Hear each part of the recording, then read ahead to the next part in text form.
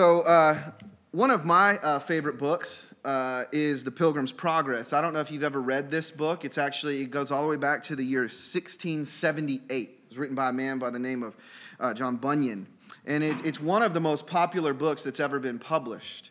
The story is written in the form of an allegory, which means names and places have symbolic meaning. And the story tells the journey of a man named Christian who was warned about the imminent danger that he found himself in, living in the city of destruction, and how he needed to flee the city of destruction and go to the celestial city. So Christian is moved by this warning, and he begins this journey toward the celestial city. But his journey will not be easy. Christian will face many challenges and dangers along the way. Not long after fleeing the city of destruction, Christian finds himself in a bog called the Slough of Despond, where he begins to sink under the weight of his guilt and his shame, until a man named Help appears and extends a hand to Christian and lifts him out of the mire and helps him continue on his way.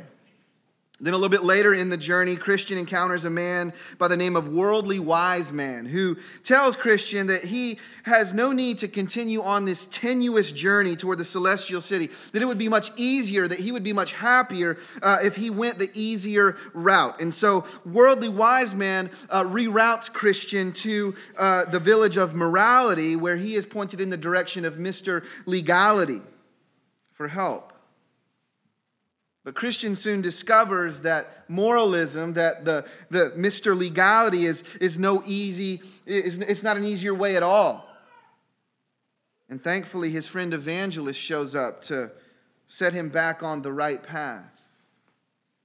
Later, Christian finds himself in the valley of humiliation, where he has to contend with the monster Apollyon, and then shortly thereafter enters the valley of the shadow of death. But in the valley of the shadow of death, he meets a fellow pilgrim on the way to the celestial city, a friend named Faithful, and together they continue on the journey until they come to the town of Vanity, where the people mock them and ridicule them, and Faithful is actually martyred for his faith, and Christian is placed in jail, and yet he escapes and continues on his way and meets another pilgrim named Hopeful, and together the two of them journey on until they come to Doubting Castle, and they meet this giant called Despair, who throws them in the dungeon of despair.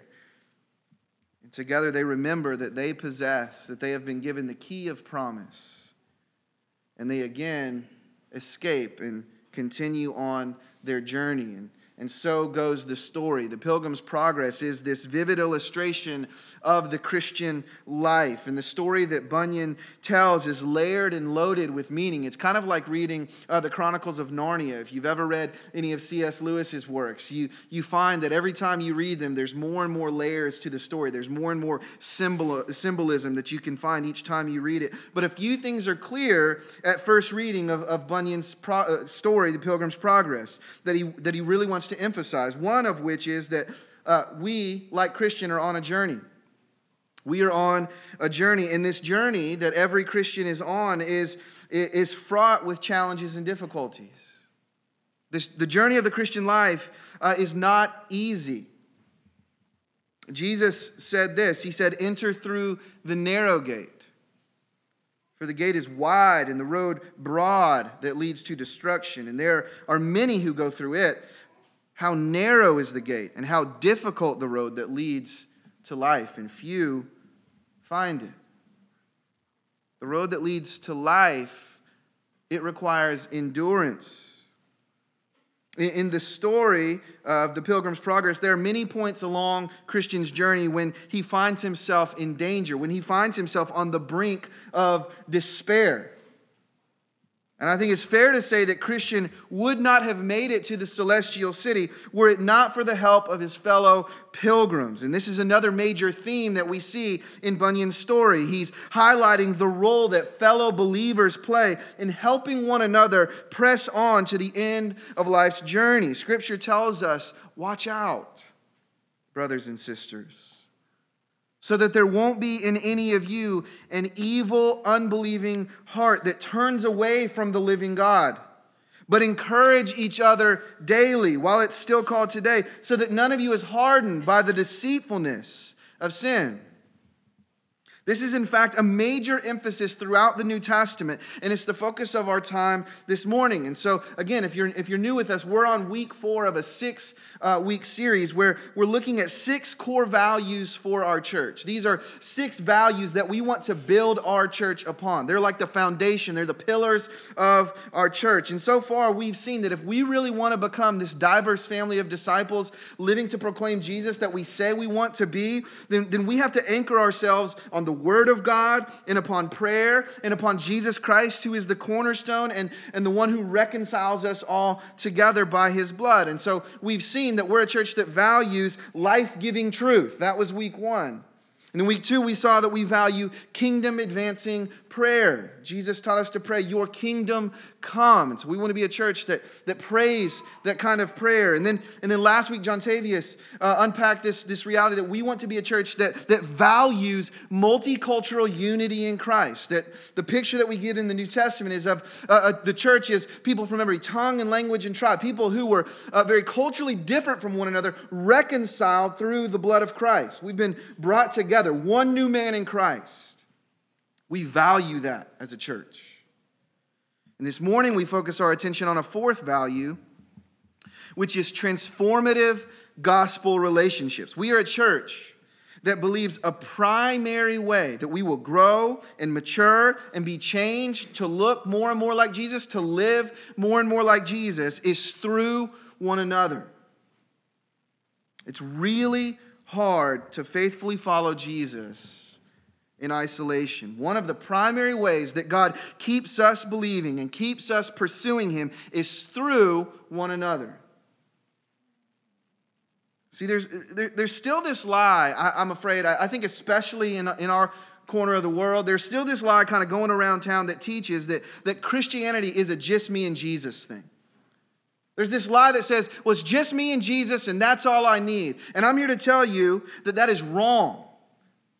That unequivocally, the New Testament is clear that you can't do this alone. Scripture shows us time and again that we are called into fellowship with one another. It's commanded and it's critical. We need one another. And so if you have your Bibles, open them up with me to Hebrews chapter 10, where Kristen just read for us. And I want us to notice 2 truths from this passage this morning as it relates to the significance of Christian relationships. First, we'll notice the danger of drifting. And then we'll notice the duty of disturbing. And as you turn to Hebrews chapter 10, I want to just give us a brief summary of the overall message of this book of the Bible for us. The book of Hebrews is perhaps my favorite book of the Bible. I love the book of Hebrews. And I love it because it's all about the superiority of Jesus. It's all about, we might call it, Jesus is better. That might be how we subtitle the book of Hebrews. It's a book that just shows us how Jesus is better. He is superior in every way. In this book, we see that Jesus is the heir of all things. He's the radiance of the glory of God who upholds the universe by the word of His power. He's the one more excellent than angels. He's the destroyer of death and the devil. He's the greater leader than Moses. He's the superior rest provider than Joshua. He's a more excellent high priest than the Levites because He lives forever to make intercession for the people of God. He's a more sufficient sacrifice than the blood of bulls and goats, who offered Himself as a once for all time atonement for sin, who could actually provide forgiveness and cleansing. He's the hero of our heroes. He's the founder and finisher of our faith. He's the greater Mount Zion that burns with holy fire. He is the one who will never leave us and never forsake us. He's our helper who drives away our fears. He is the same yesterday, today, and forever. He is the great shepherd of the sheep. Jesus is better. That's what this book is about. You can give Jesus a hand clap if you want. It's okay to say amen right there. Jesus is better. And that's the driving aim of the author of the book of Hebrews. He wants to help us to see how glorious and supreme Jesus is, and to show that Jesus is the fulfillment of every promise that was given in the Old Testament. He is the promise of rest, right? So in the Old Testament, you have this promise that the people of God are going to enter into a day of rest. Rest from their enemies, rest from their worries, rest from their struggle with sin. Jesus fulfills that promise. He is the promise of reconciliation and redemption. The people of Israel are constantly warring with these other nations. They're constantly warring with themselves. And Jesus is the fulfillment of all of those promises of rest and redemption. He's the promise of reward. God told Abraham, I'm going to bless you. I'm going to make your name great. And through you, Abraham, all the nations will be blessed. Jesus fulfills that promise. And so the author of Hebrews wants to show us how Jesus is better. And so this book is full, the letter of Hebrews is full of these amazing gospel promises. I want you to notice them with me in our focus text this morning. Let's pick up in verse 19. It says, brothers and sisters, we have boldness to enter the sanctuary through the blood of Jesus. He has inaugurated for us a new and living way through the curtain, that is, through his flesh. And since we have a great high priest over the house of God, let's draw near with a true heart in full assurance of faith, with our hearts sprinkled clean from an evil conscience, our bodies washed in pure water. Let us hold on to the confession of our hope without wavering, since he who promised is faithful. Do you hear the gospel promises in these verses? Jesus has opened the way for us to enter into the presence of God. Jesus is our high priest who has offered his blood so that our sin has been atoned for. Jesus gives us the hope of cleansing and forgiveness. Our shame and our guilt are washed away. And so the author encourages us, because of these amazing truths, to draw near to God in confidence. Isn't this amazing? What's being said is that because of Jesus, you and I, and we know ourselves. We know that version of ourselves that no one else knows. The thoughts that we think, the things that we've done behind closed doors that we don't want anyone to know about. We know how we've spoken to our kids and how we would never want anyone to hear that. We know the real version of us. And yet what the author of Hebrews is saying is that we can have confidence to approach holy, perfect, almighty God. We don't have to hide from him because Jesus has taken our sins away. We have been forgiven and cleansed. We have boldness to enter the throne room. We use it as a call of worship this morning. But earlier in Hebrews, we are exhorted to approach the throne of grace where we find mercy and grace to help us in time of need. What amazing gospel realities. And yet, I want you to notice something. Notice with me that in these words of assurance, in Hebrews chapter 10, there is an implicit warning. Look at verse 23 with me. It says, let us hold on to the confession of our hope without wavering, since he who promised is faithful. The author says, let's hold fast and not waver. Don't waver. That Greek word is the word aklenes, and it means unbending or unswerving. It's as if the author is saying, don't let your hope in Jesus bend under the pressures of life. Don't swerve off the path that leads to life. Keep your eyes fixed on God's faithfulness. Do you hear the caution that's being emphasized here? The author is implicitly saying there is a danger of drifting away, of losing heart and doubting the promises of God, of losing faith in the gospel promises, or worse, of deliberately going on sinning. Look at verse 26. For if we deliberately go on sinning after receiving the knowledge of the truth, that is the knowledge of Jesus and all that he is for us, there no longer remains a sacrifice for sins, but a terrifying expectation of judgment and the fury of a fire about to consume the adversaries. You hear what the author's saying here? The writer is saying that if we live in a deliberate lifestyle of sin, if we hear the gospel, we say, man, that's really good news, and it doesn't bring change in us, if it doesn't bring repentance of sin and a desire to follow after Jesus, if the good news of the gospel has truly been applied to our lives, then there is a change in our relationship with sin. But if we go on deliberately sinning, we're in danger of God's judgment. We can have no confidence in those gospel promises. Verse 30 says, it is a terrifying thing to fall into the hands of a living God.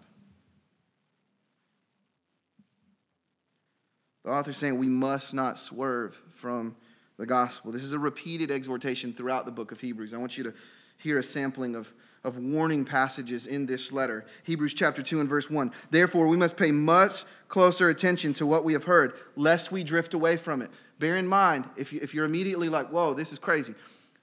The author's writing to Christians. The author's writing to believers. Hebrews 3, 5, and 6. Moses was faithful as a servant in all God's household, as a testimony to what would be said in the future. Christ was faithful as a son over the household. Again, Jesus is better.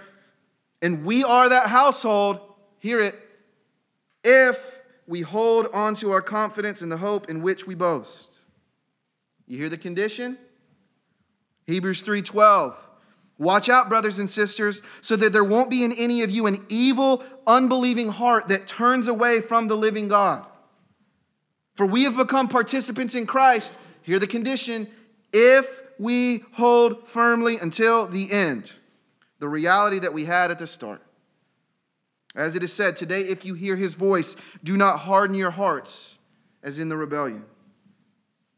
Hebrews 6, 11, and 12. Now, we desire each of you to demonstrate the same diligence for the full assurance of your hope until the end, so that you won't become lazy, but will be imitators of those who inherit the promises. How do you inherit the promises? Through faith and perseverance. Running parallel to the promises of God. And every assurance of who Jesus is for us is this repeated call to perseverance.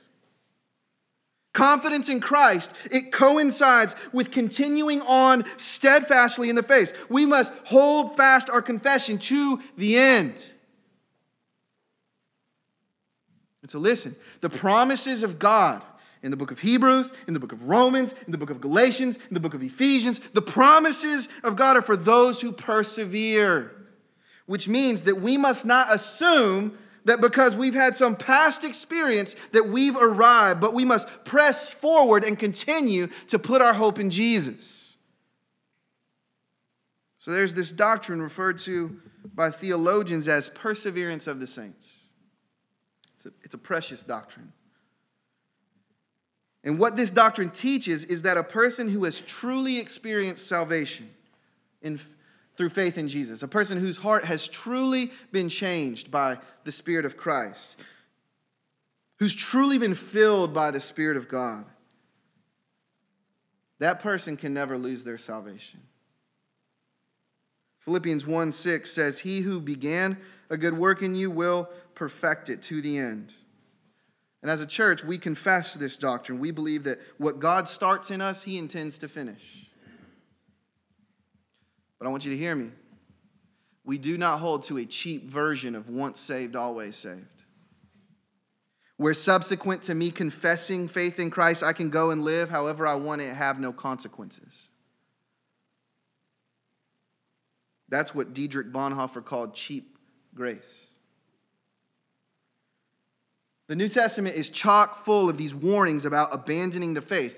And in fact, Jesus had a lot to say about this. In the Sermon on the Mount, do you remember how he warned of those who on the last day would come to him saying, Lord, Lord, didn't we do this in your name? Didn't we do that in your name? And he will send them away saying, depart from me, you workers of iniquity. For you started off in me and then, no, that's not what he said. He says, I never knew you. Jesus told a parable in Matthew 13 about a sower and some seed, where the sower was a person who was spreading the good news of the kingdom. They were telling the good news about Jesus, and they're casting this seed. And this seed falls on all types of different soils, some on the path, and some on shallow soil, and some in the rocks among the thorns, and then some on good soil. And Jesus said that represents different hearts, different ears who hear the good news of the kingdom. For some, the news never lands at all. But for others, here's what's interesting about this parable. There's an initial positive response. The shallow soil, it looks like faith. The sun comes out and scorches it. Not real faith. That's like the one who initially responds to the message of Jesus, and then hard times hit and their faith goes away. He said, for others, it fell among thorns. Again, there's an initial sprouting. It looks like faith. The worries of the world choke that supposed faith out. Jesus said there was some that fell among good soil, where it implanted deeply and it grew and yielded a return. Some 100-fold, some 60-fold, some 30-fold. And what Jesus is saying in this parable is that only faith that endures to the end, only faith that yields a return, that produces the fruit of the Spirit, only that kind of faith is true faith. True faith is abiding faith. It is living faith that lasts. It is faith that treasures Jesus and fights sin and endures to the end. And so we see this author of Hebrews warning us about the danger of drifting, where we can think we have faith. We can start off supposedly well. And yet the author says, don't waver in hope. Keep hoping in Jesus. Keep pressing into Jesus. And this highlights the importance of this second truth that we see in this passage, which is the duty of disturbing. Let's notice, secondly, the duty of disturbing. Verse 24. And let us watch out for one another and provoke love and good works, not neglecting to gather together as some are in the habit of doing, but encouraging each other, and all the more as you see the day approaching. So I'm a middle child. Some of you were just like, makes so much sense. I'm a middle child, and I have a brother who's 3.5 years older than me, a brother who's 6 years younger than me. I would tell you that both of my brothers are more intelligent than me, but my younger brother, he was not only smart, he was shrewd. And he knew how to push my buttons as a kid. He could poke me and provoke me until finally I would hit my tipping point and I would lash out at him. And without fail, I was always the one that got in trouble. I mean, I can hear my dad's voice right now. Andy, he is 6 years younger than you. Dad, he egged me on for hours on end, and I finally caved. Didn't matter. And what made it worse was, as soon as I got in trouble, those tears would just magically dry up, and he would have the slyest smirk on his face, like, gotcha again. He later admitted to me that he often put those tears on just to watch me get in trouble. He provoked me. And in verse 24, the writer of Hebrews tells the church to do, in a sense, what my younger brother did to me. He uses this interesting word, paroxysmos. Its natural meaning is to stir up, to agitate, to stimulate. And it's typically used in a negative connotation. It's used for a disturbance in Acts 15 to refer to the quarreling between Paul and Barnabas. But here the author of Hebrews calls on believers to stir each other up in a positive way, to get one another riled up to love and good works. As a follower of Christ, you are called, and I am called, we're called to stimulate one another to obey and follow Jesus. In fact, notice that verse 24 says, let us watch out for one another. to provoke love and good works. This language of watching out from one another comes from a word that means to consider or to look closely. Elsewhere in the New Testament, we're told to consider Jesus. It's the same word. It means to meditate, to give a due consideration of. But here, the author is saying that we should be concerned, we should consider one another. The author is saying that we should care for one another, that we should direct our minds to one another, and should think about ways that we can provoke one another to love and good works. We should concern ourselves with urging each other on in the race of discipleship. And so I think I've shared this before. Back in my high school days, I ran cross country. I was probably the world's worst cross country runner. But I ran. And there was always a point in the race, typically around mile 2, where I just flat wanted to quit. It was hard. My lungs were burning. My legs would feel heavy. And in every single race that I ever ran, I felt like quitting. The thought crossed my mind. I could pull out right here. And yet there was always someone that was either a part of the JV team or the girls' cross-country team or a parent who was strategically placed kind of right at that 2-mile mark. And right when I would be thinking about quitting, they would see me and they would begin to urge me on. Only one more mile. You got this. Come on, Andy, catch that guy. You can catch that guy in front of you. Come on, you got more in you. You can keep going. And these encouragers along the course would help me keep putting one foot in front of the other. And I needed that in those races. And church, the truth is we need that in our spiritual race. Because the sad truth is I'm not always motivated to follow Jesus. I'm not always motivated to love my wife. I'm not always motivated to disciple my kids. I'm not always motivated to pursue holiness, to say no to sin and to say yes to righteousness. I'm not always motivated to love my neighbor or to talk to my friends about Jesus. I'm not always motivated to live as a servant, to speak up for the vulnerable and the oppressed, to defend the cause of the oppressed and the widow. I'm not always motivated to leverage my life for the kingdom of God. Often I'm trying to build my own kingdom. And my zeal is often weak. And more often than not, my faith feels more like a flickering wick that's about to go out than it does a burning fire. And in those times, one of the key ways that God has kept me going, has kept the lantern of my faith lit, has been through a brother or a sister who has come along and added a little gospel fuel to the reservoir. And if I can be really transparent with you, I've been feeling some discouragement in this season of my life in ministry. And I'm not telling you this for sympathy or an attaboy after the service. I'm just being transparent with you. And I'm just admitting this and boasting in my weakness because just this week, unsolicited, I've had 4 different brothers reach out to me. Now, maybe that's because my emotions are being worn out on my sleeve and it's obvious, but maybe, just maybe, it's because God loves me. And one of the primary means of grace that He has given His church to urge each other on is one another. Had a brother call me this week. He lives in Colorado.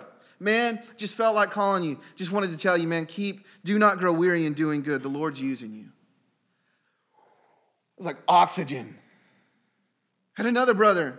The Lord prompted me to call you. Just want you to know I love you. God's using you.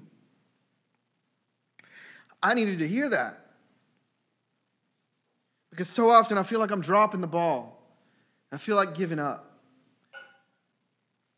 And I tell you these things again to boast in my weakness and to make the point that I'm your pastor and I need to be stirred up.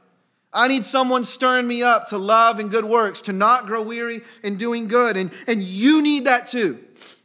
We need that from each other. And so the writer seems to be saying that we need each other to stir and to be stirred. We need a sister or a brother to come along and to give us some gospel mojo. And we need that brother and sister, they need that from us as well. This is a big part of what it means to be a Christian and to belong to the church. Pastor John Piper says that the aim of our lives is not just loving and doing good deeds, but helping to stir others up to love and good deeds. We're on the team together and we're running to the finish line. And so we have to encourage one another to keep on going. And naturally, this means that we need to regularly rub shoulders with one another. Look at verse 25. It says, "Let us not neglect to gather together, as some are in the habit of doing, but encourage each other, and all the more as you see the day approaching." It's hard to spur each other on if we're not with each other, if we're not around each other to interact with one another. We can't encourage and be encouraged if we're never together. And if I can just get on my soapbox for a minute, this is why the idea of an online campus or online church is a farce. Live streams and podcasts should be for the invalid and shut-ins, not for the lazy and the consumeristic. It's for those who can't make it to worship. And in such cases, we should be going to visit them regularly, because the bottom line is we need face-to-face interaction with one another on a regular basis. We need to constantly stir and be stirred. We need to be together, the author says, to encourage one another. Now I realize I'm preaching to the choir. But I want to press in here because I think for most of us, when we think that, not neglecting the gathering of yourselves together, we think about this time, and we need this time. We need this time to sing together, to hug one another, to sip coffee and talk together, to sit under the Word of God together. Every week when we come to this time, it feels like a family reunion. I just love you guys. I love the environment that we have here. It feels like family. My faith is stirred up when we sing together. Wasn't it good to worship this morning? But I actually think the most natural application of this text takes place in what our church calls gospel communities and DNA groups. So if you're visiting this morning, gospel communities are small groups within our church designed to help us increasingly know and follow Jesus, care for each other like family, and live on mission to make disciples. These groups are time that we devote to be together each week, but they're more than just a time slot. They're like little families where we care for one another. We know each other. We press into each other's lives. Within each gospel community are what we call DNA groups, which are groups of about 3 to 6, either guys or girls, that get together weekly to go deeper into God's Word and to confess sin and to pray for one another. And we are a church of these groups. This is how we have organized ourselves to make sure that every person at Emmanuel is known and loved and cared for and invested in and is growing. They are how we're trying to ensure that no one falls through the cracks. They're a way that we make sure that every person here is regularly looked at in the eyes and asked, "How are you?" No, really, how are you? How's your soul? How are you doing? How's your marriage? What's the Lord been teaching you lately? How's your time in the Word? How can I pray for you? It's through our GCs and our DNA groups that we stir one another up to love and to good works and to remind one another that this life is all about knowing Jesus and making Him known. That is why we exist as individuals. That is why we exist as a church. And so I just want to make a few points of application here as we close. If you're newer to our church, I want to invite you to check out a group. Our church, fundamentally, is a collection of gospel communities. That's how we are organized. That's who we are. That's how we're living together. That is our primary discipleship environment. Now, that doesn't mean from time to time we have trainings and workshops and we find other ways to get together and we see the need for that. But the primary way that we are trying to make disciples is through gospel communities. And so I want to invite you to check out a group. Come by the Connect table at the end of the service. I'll be there. James Fuqua will be there. We'd love to talk to you, to get your information, to tell you more about how you can get plugged into a group. Others of you have been at Emmanuel for a time now. In the urban vernacular, it's been a minute. And the fact that you're not in a group yet tells me something. It tells me that you don't think that they're necessary for your walk with Jesus. You would say, hey, Emmanuel's my church. It's where I attend worship. These are my people. And yet you're not in a group. And that tells me that you don't think that they're necessary. Let me give you 2 reasons why they are. One, following Jesus is hard. And you need some people in your life regularly pointing you back to Christ and reminding you of what life is all about. You need people pressing into you and asking hard questions. People that are praying with you and praying for you. The way that God intends to keep you faithful to the end is through a few primary things. How is your faith going to be proven to be real? How are you going to make it to the end? There's a few key things that God has given us and made clear in His Word. The Word of God, prayer, and the people of God. That's how God keeps us going. That's how He quickens our faith. And so without these, you may think you have faith now. There's a good chance it's going to fizzle out.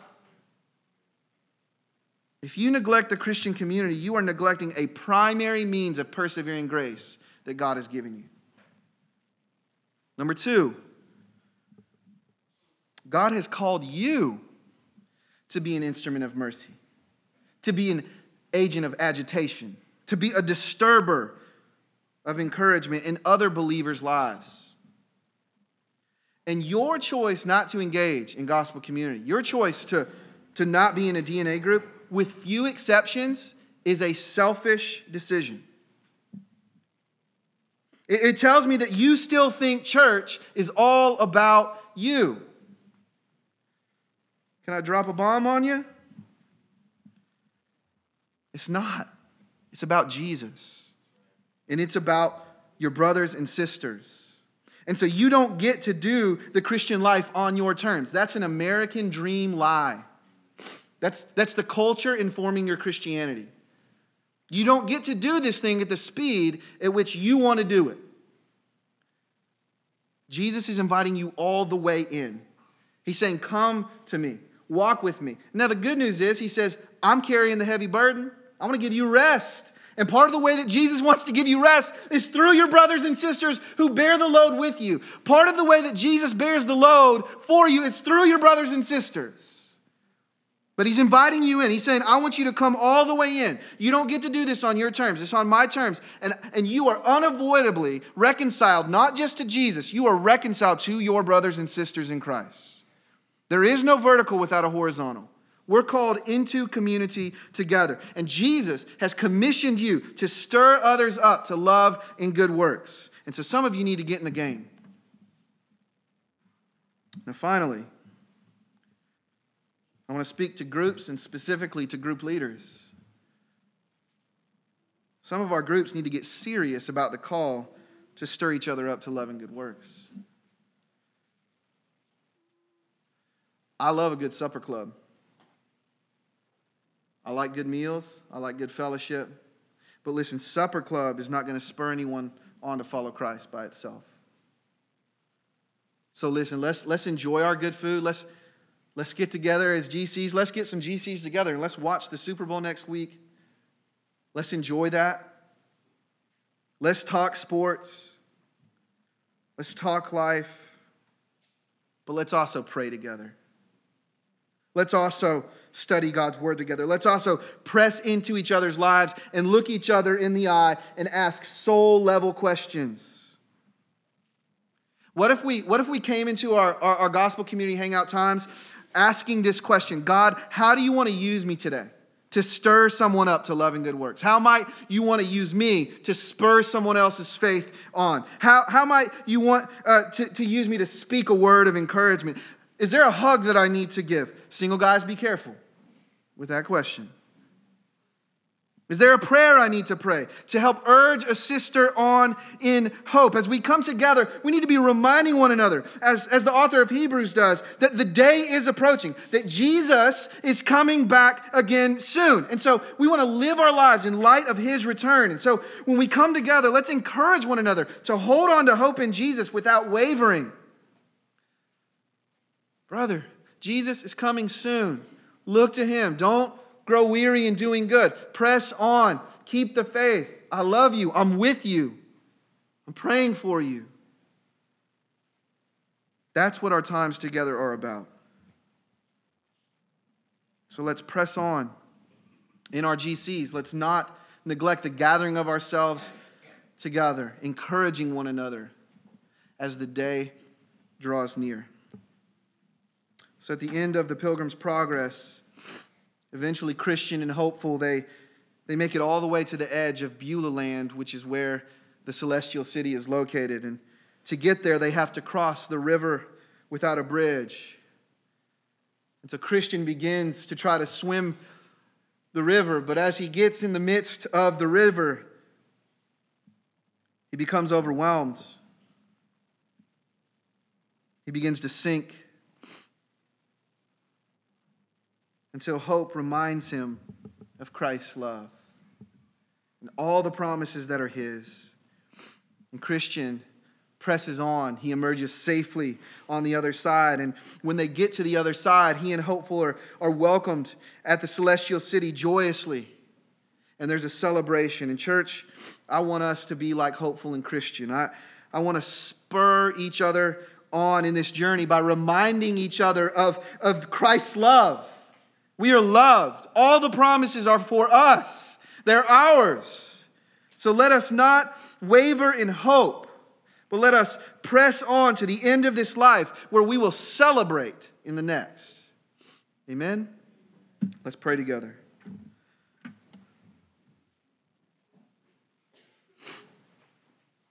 Father, I pray that you would make us to be the church that you want us to be. That you would help us to consider, to actually give thought to how we might watch out for one another, to provoke one another to love and good works. God, help us to speak the truth in love to one another so that we all grow up in every way into Christ Jesus. Help us to watch out for one another, to have mercy on those who are doubting, even snatching some out of sin who have lost their way. God, help us to help one another persevere in the faith, to encourage each other on. And God, we pray this for the glory of your name in us and through us and in your church. Amen.